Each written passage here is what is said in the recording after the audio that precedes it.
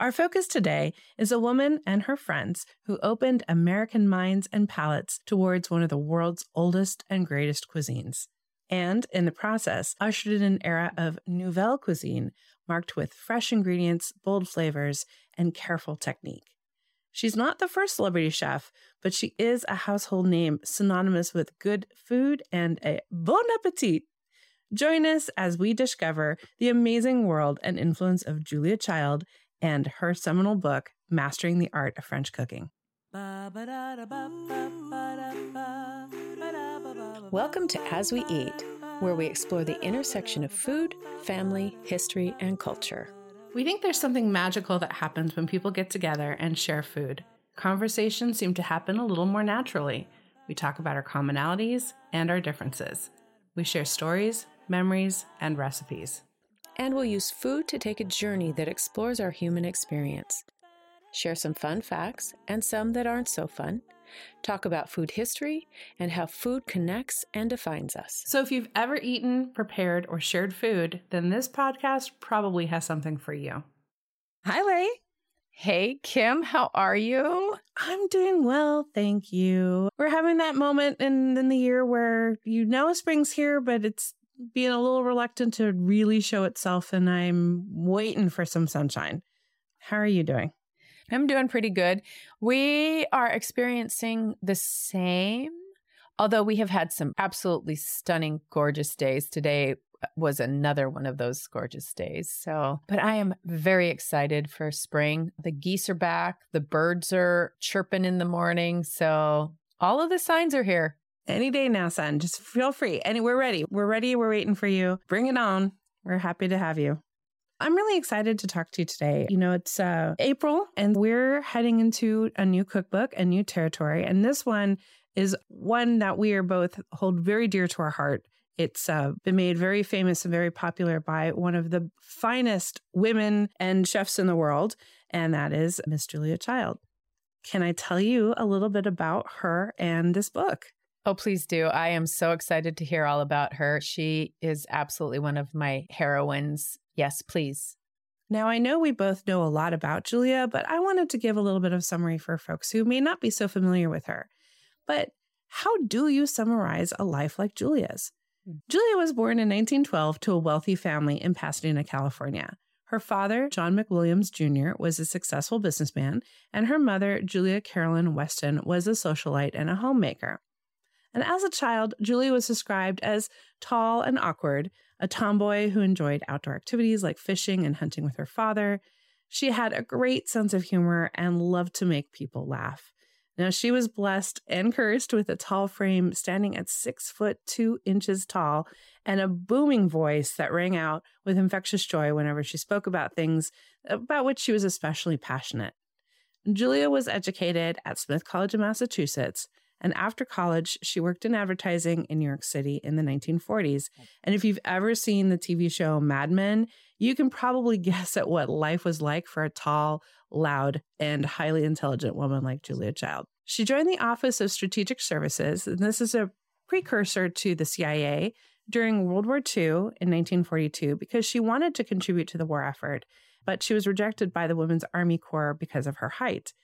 She first served with the OSS Registry in Washington, D.C., but then was later sent to Ceylon, now Sri Lanka, where she worked as a typist for the Secret Intelligence Division and as a research assistant. Apparently, her assignments included researching and developing a recipe for shark repellent and also a recipe for a flourless chocolate cake to boost soldier morale. No word on whether the shark repellent and the chocolate cake shared ingredients, but you have to be incredibly organized, right, to be able to do recipes for these two things without, messing something up along the way. Right. I just love that, shark repellent by Julia Child. I can actually picture that in the store. But it was here that Julia met her future husband and utter love of her life, Paul Child, who was also working for OSS. They were both passionate about food and cooking, and their shared love for gastronomy sparked a romance. And they got married in 1946, and their life experiences in Paris, Marseille, and Provence are chronicled in her autobiography, My Life in France, co-written with her nephew, Alex Prudhomme. I highly recommend this book. It gives you such a great insight into Julia's life, into her marriage with Paul, into the adventures they had, and her trials and tribulations, trying to figure out what she wanted to do and who she wanted to be. Brilliant book.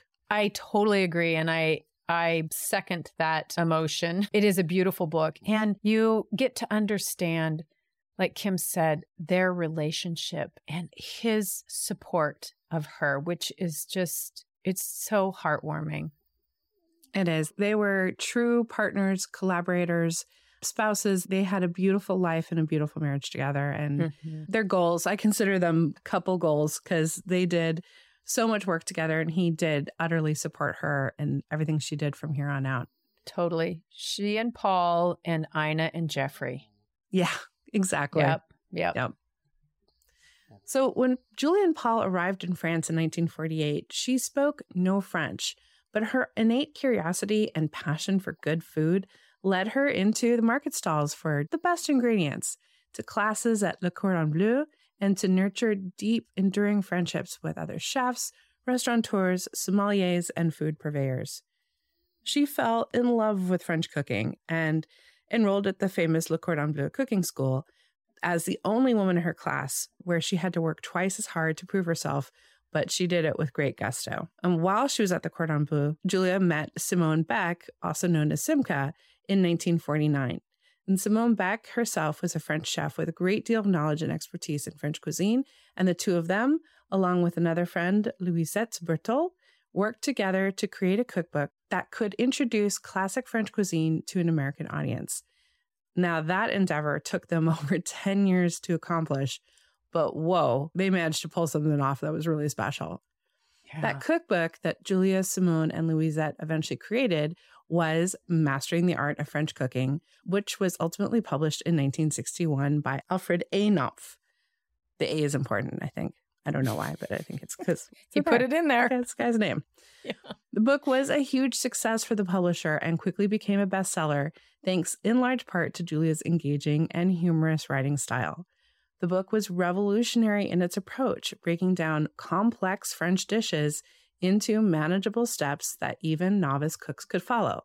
Mastering debuted the same year as French chef René Verdon arrived to cook in the Kennedy White House, where he was known for creating elegant dishes with fresh ingredients and intricate techniques. Interest in French cuisine soared, and it's really easy to imagine how this perfect storm was created.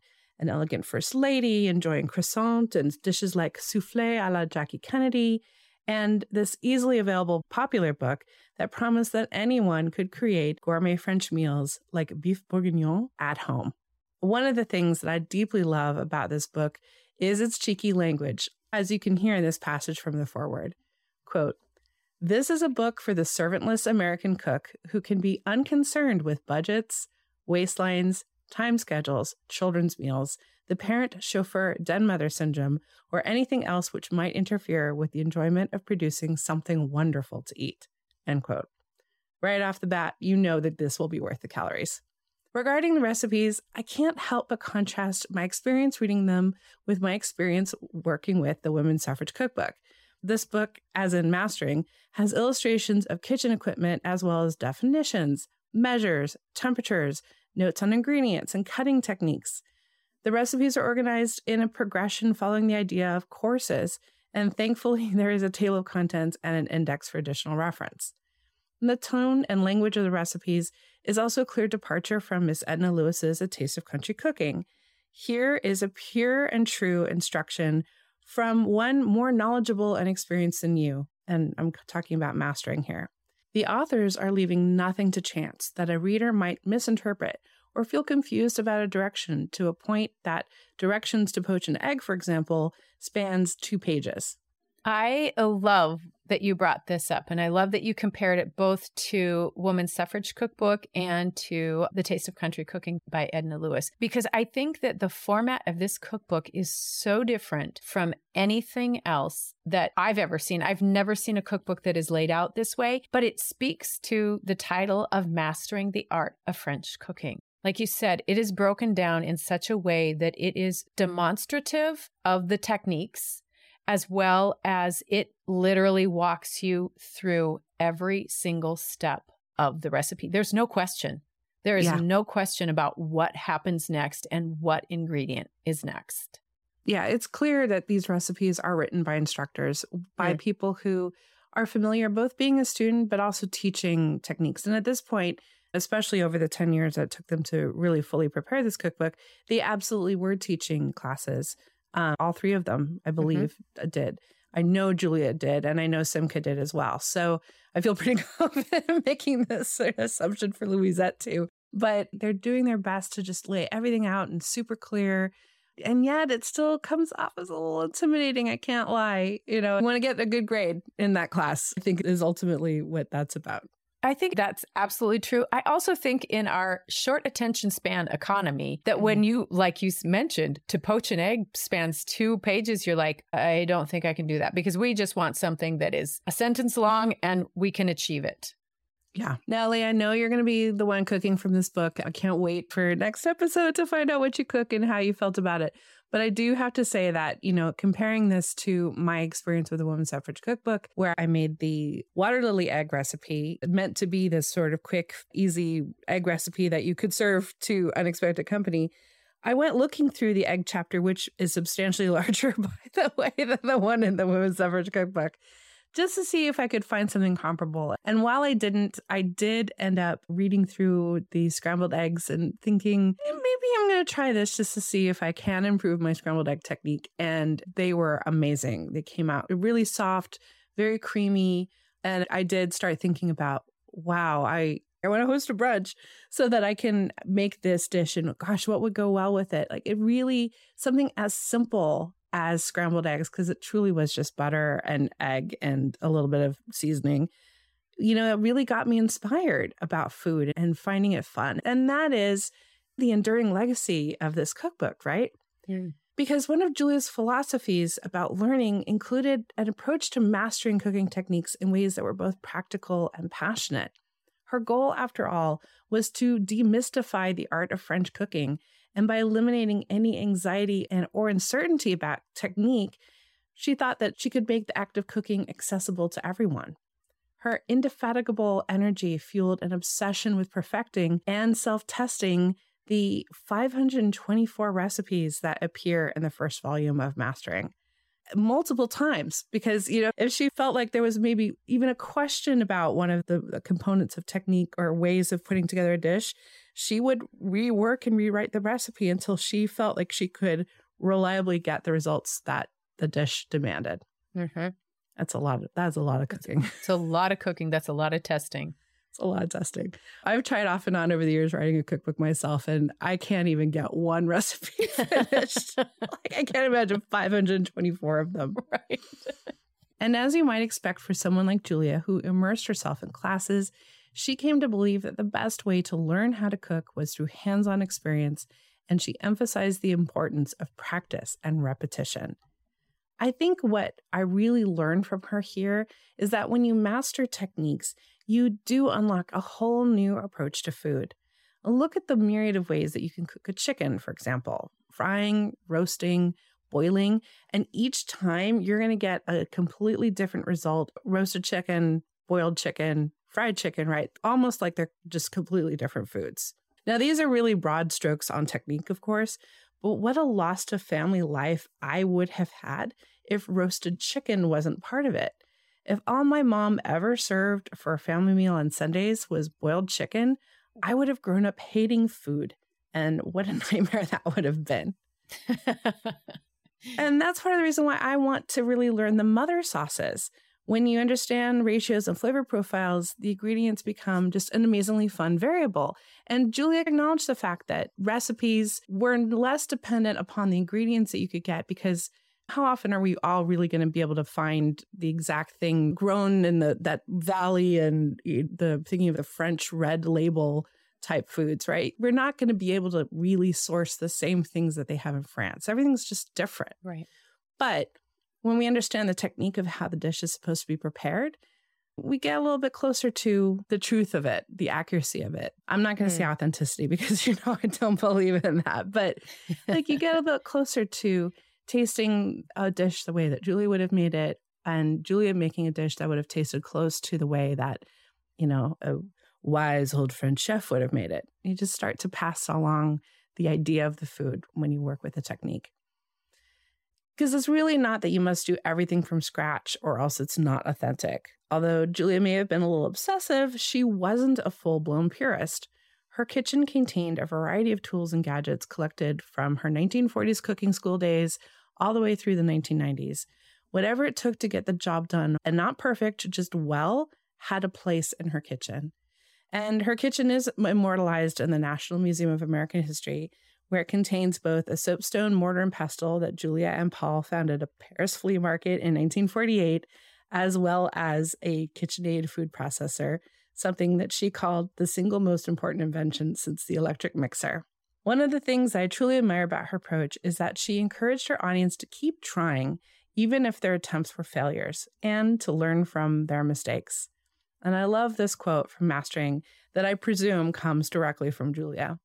Quote, "Cooking is not a particularly difficult art, and the more you cook and learn about cooking, the more sense it makes. But like any art, it requires practice and experience. The most important ingredient you can bring to it is love of cooking for its own sake." End quote. I love that. And I also love the fact that she really did talk about the failures. She talked about it on her show on PBS, and she literally had failures. She brushed them off and just kept going. And it made you feel like, wow, if this woman who is literally on TV drops a chicken on the floor and can pick it up and continue on, then I certainly have the ability to do the same. Absolutely. I'm agreeing with you, and I'm thinking out loud, where I believe that was so important to have at that moment. And it's something that I'm finding lacking in our food now. Mm-hmm. We are so obsessed with the Instagram shot, with, making it look good on social, having these things that look beautiful, as if they were never flawed to begin with. Right. To the point where the only produce you see in the grocery store is this pristine, perfect, that there's even a sub-market now for imperfect food, for the stuff that doesn't look so pretty. It's still an apple. It's still a banana. It's still all the things that are what the ingredient, even with its imperfection, could even be even better tasting. But because it's not picture perfect, it doesn't go on the shelf.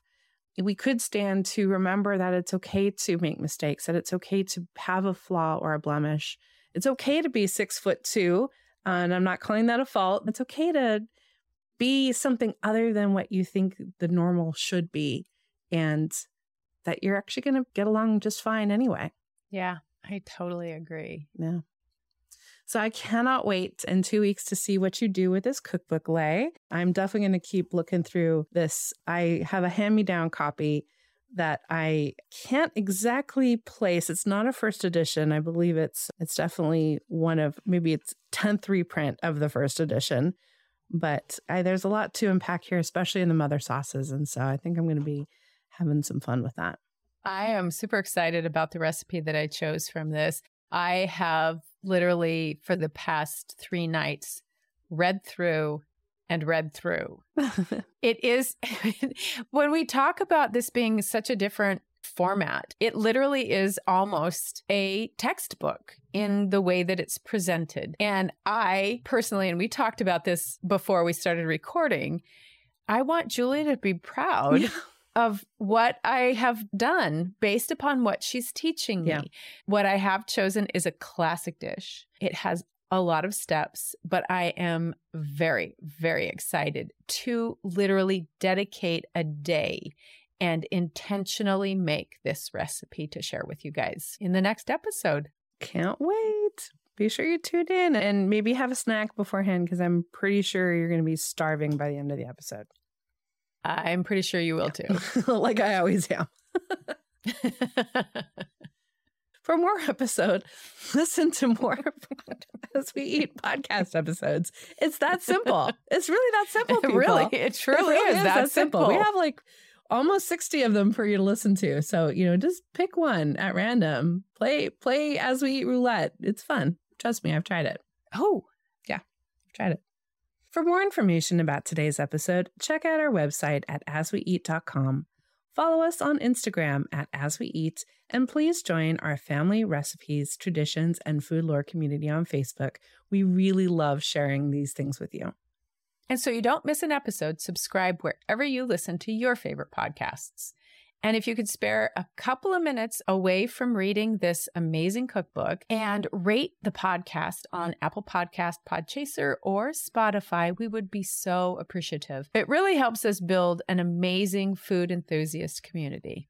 We also publish the As We Eat Journal on Substack, and we would be really honored if you would support us by becoming a subscriber.